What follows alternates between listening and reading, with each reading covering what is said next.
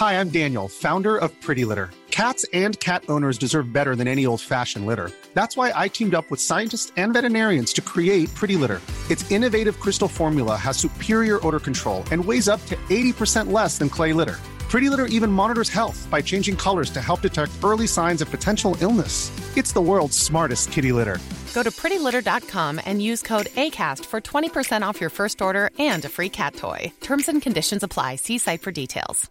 Hiring for your small business? If you're not looking for professionals on LinkedIn, you're looking in the wrong place. That's like looking for your car keys in a fish tank. LinkedIn helps you hire professionals you can't find anywhere else, even those who aren't actively searching for a new job but might be open to the perfect role. In a given month, over 70% of LinkedIn users don't even visit other leading job sites. So start looking in the right place. With LinkedIn, you can hire professionals like a professional. Post your free job on linkedin.com/achieve today.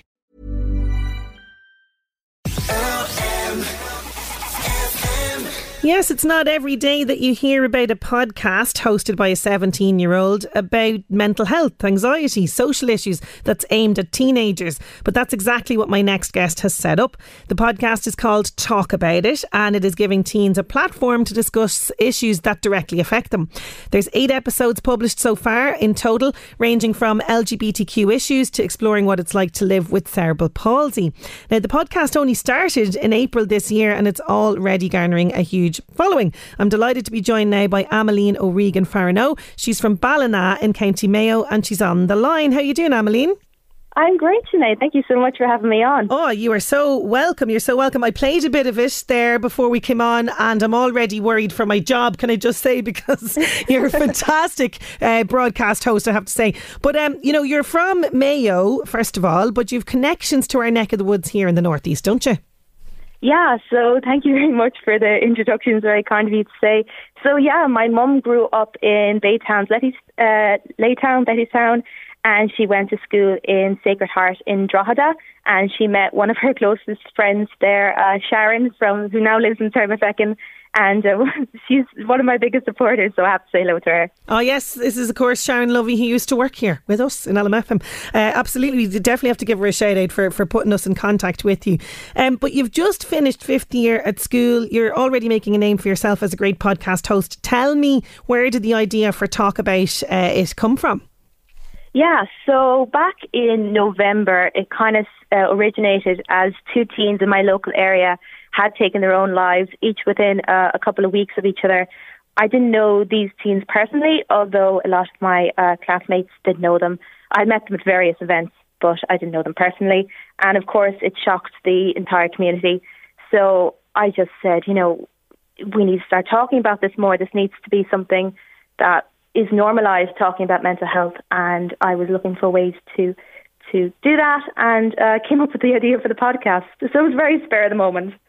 And I know obviously it's born out of a tragic event in the area, but it's so important that issues like this get discussed. For people that are not familiar with the show, what kind of content ends up there? Because there's a huge range in just 8 episodes so far. Yeah, so I really talk about everything. I really focus on honest chats about mental health. It's not always heavy. I do try and make it as light as possible, and we always have a bit of a laugh through it. But I chat about topics like autism, cerebral palsy, the LGBTQ plus community, COVID-19 films that are directed by young filmmakers. So everything really. Everything and anything ends up there. And I just have to stress this again, because you've no presenting or broadcasting experience, but after listening to the episodes, you do come across very seasoned and very confident. Were you nervous though, recording the first episode and putting it out to the world? Oh, definitely. I released 3 on the same day, so the nerves were all over the place. But the reaction I got was really overwhelmingly positive, and there were so many people who have said thank you for it and who like listening to it. So yeah, it's been wonderful. Now, the first kind of, I suppose, official episode after the introduction is you dive straight into the deep end to discuss issues facing the LGBTQ plus community in Ireland. There's an awful lot to learn in this episode. I found it very, very insightful. So even parents should be tuning into these episodes as well. But I'd no idea about some of the letters the LGBTQ plus stand for, and that's something that you tackle straight away at the start, which I think was a very good good idea. Was that something that you were conscious of, that there's not a lot of awareness around what these actually mean? Yeah, definitely. So I have a few friends who are part of the community, and then even discussing it with other friends, they were just getting confused about the difference between bisexual and pansexual. And I said, you know, it's so important to just clear it up from the start. So I said that's one thing I wanted to do at the very beginning. And really, I was only scraping the surface with that episode. There are still so many more sexualities and sexual orientations that need to be discussed and you know, talked about. But yeah, it was something I wanted to do from the very beginning, clear up any misconceptions. Yeah, and I, you know, from chatting with Alex, there was a lot that went into that episode in terms of the chat. What did you learn from chatting with Alex? Oh gosh, so much. I really couldn't pick out one thing, but I was shocked when he, you know, told me about how he was shouted at across the street for his sexuality, for being who he was, and that really shocked me afterwards when it kind of sunk in that it happened. Listen, there's so much on that episode that I took away from, and it was amazing to talk to Alex, and I thank you so much to him. I know he's listening, so yeah, he was so open with me, and it was an amazing chat. Yeah, no, thank you. Alex is right, and if he is listening in, thank you, because it was very, very open and insightful, and he gave an awful lot of himself in that. Now, as you mentioned, there are lighter topics as well, and as a film fan myself, I really enjoyed the episode about the film directors. Tell us more about this one, because again, you know, it's focusing on young filmmakers. This is the next generation of talent. Yeah, definitely. So I was on YouTube and I came across the RTE clip with Michael Keane, Liam Boland and Aoife Rees, and they had each done their own short film that was inspired by COVID-19, and they had entered their films into the Fresh Film Festival. It is an Irish film festival for young people and teens that goes on every year. I could honestly just talk about the festival in a completely different interview, but yeah, I interviewed them about their films and what inspired them and how COVID-19 had affected them. It was just really an amazing insight into the impact of COVID in teens in a completely different light. Yeah, and as you say, you've framed it all around this really lighter kind of way of discussing it through the films. Now, I know that you're a big film fan yourself, and in fact, you won a competition for a short film, didn't you? I did. Three of my best friends, Myrna, Alva and Laura, had entered their dress into the Junkator competition. So for people who don't know what that is, it is a competition every year in Ireland and in parts across the world where you make a dress, an outfit out of rubbish materials. So they had their dress go through to the finals, and I made a short film about their dress and how they came up with the idea for it and designing it, and I entered it into the Junkator film competition and I won it, which was very unexpected, but I was absolutely delighted. Oh, and do you know what? I'm extremely jealous of the prize. Tell us about the prize. This is unreal. Yeah, so it was 2 tickets to the Cannes Film Festival. Unfortunately, that's not going ahead this year. It didn't go ahead. Hopefully next year, but listen, the opportunity to win it, everything I've gotten out of it has just been absolutely unbelievable. So, yeah. I can imagine there's friends that are coming out of the woodwork going, oh, hi, you know, who are you taking to Cannes with you? yeah, exactly. My whole family were contacting me saying, so who are you taking? So you've that to look forward to next year, which is fantastic. And I know that film and making films is another big, big passion of yours. Now, a lot of the music, I have to mention this because there's lots of music that we hear on the podcast as well. This is all original music from teenagers as well, and I loved hearing the music in the film episode, which was fantastic. Again, this is another way you're trying to give teenagers a platform through the podcast to sort of promote them and their work as well, isn't it? Yeah, it is, and music has always been a very big part of my life. And I know so many teens who are young musicians and who want to get into the music industry. So that was something from the very, very start that I wanted to do, put music in the podcast. And as well, there isn't a lot of podcasts that put music into their episodes.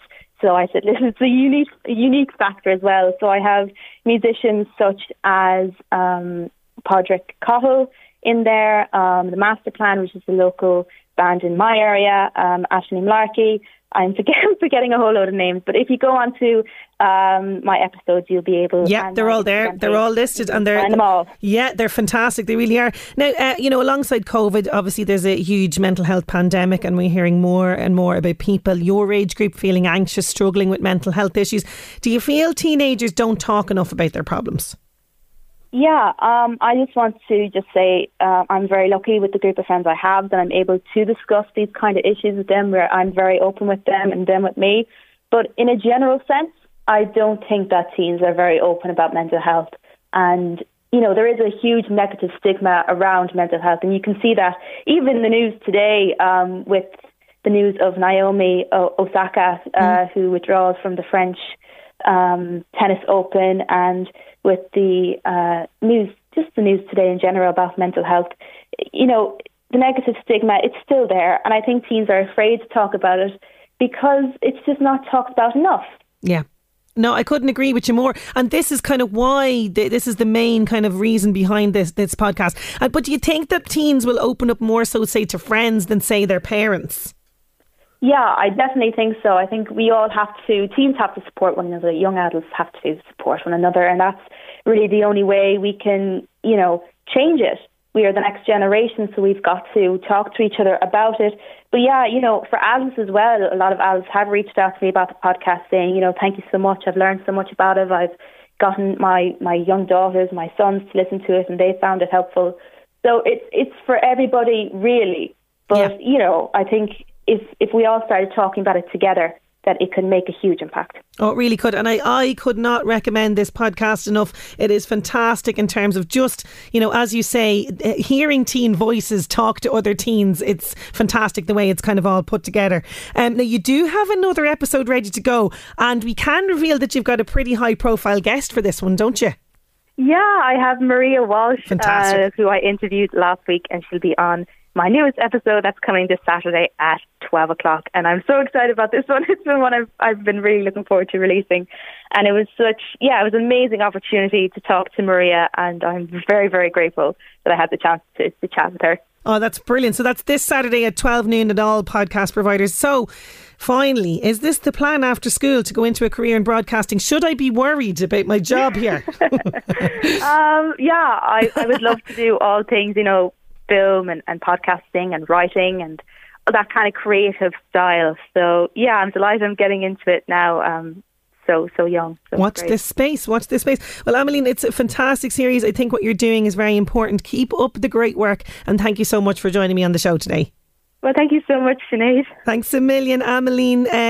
You can listen, it's everywhere, right? You can find it wherever you get your podcasts. I strongly recommend any teen, and in fact anybody, to check it out. It's a really great series. It's called Talk About It. Hi, I'm Daniel, founder of Pretty Litter. Cats and cat owners deserve better than any old-fashioned litter. That's why I teamed up with scientists and veterinarians to create Pretty Litter. Its innovative crystal formula has superior odor control and weighs up to 80% less than clay litter. Pretty Litter even monitors health by changing colors to help detect early signs of potential illness. It's the world's smartest kitty litter. Go to prettylitter.com and use code ACAST for 20% off your first order and a free cat toy. Terms and conditions apply. See site for details.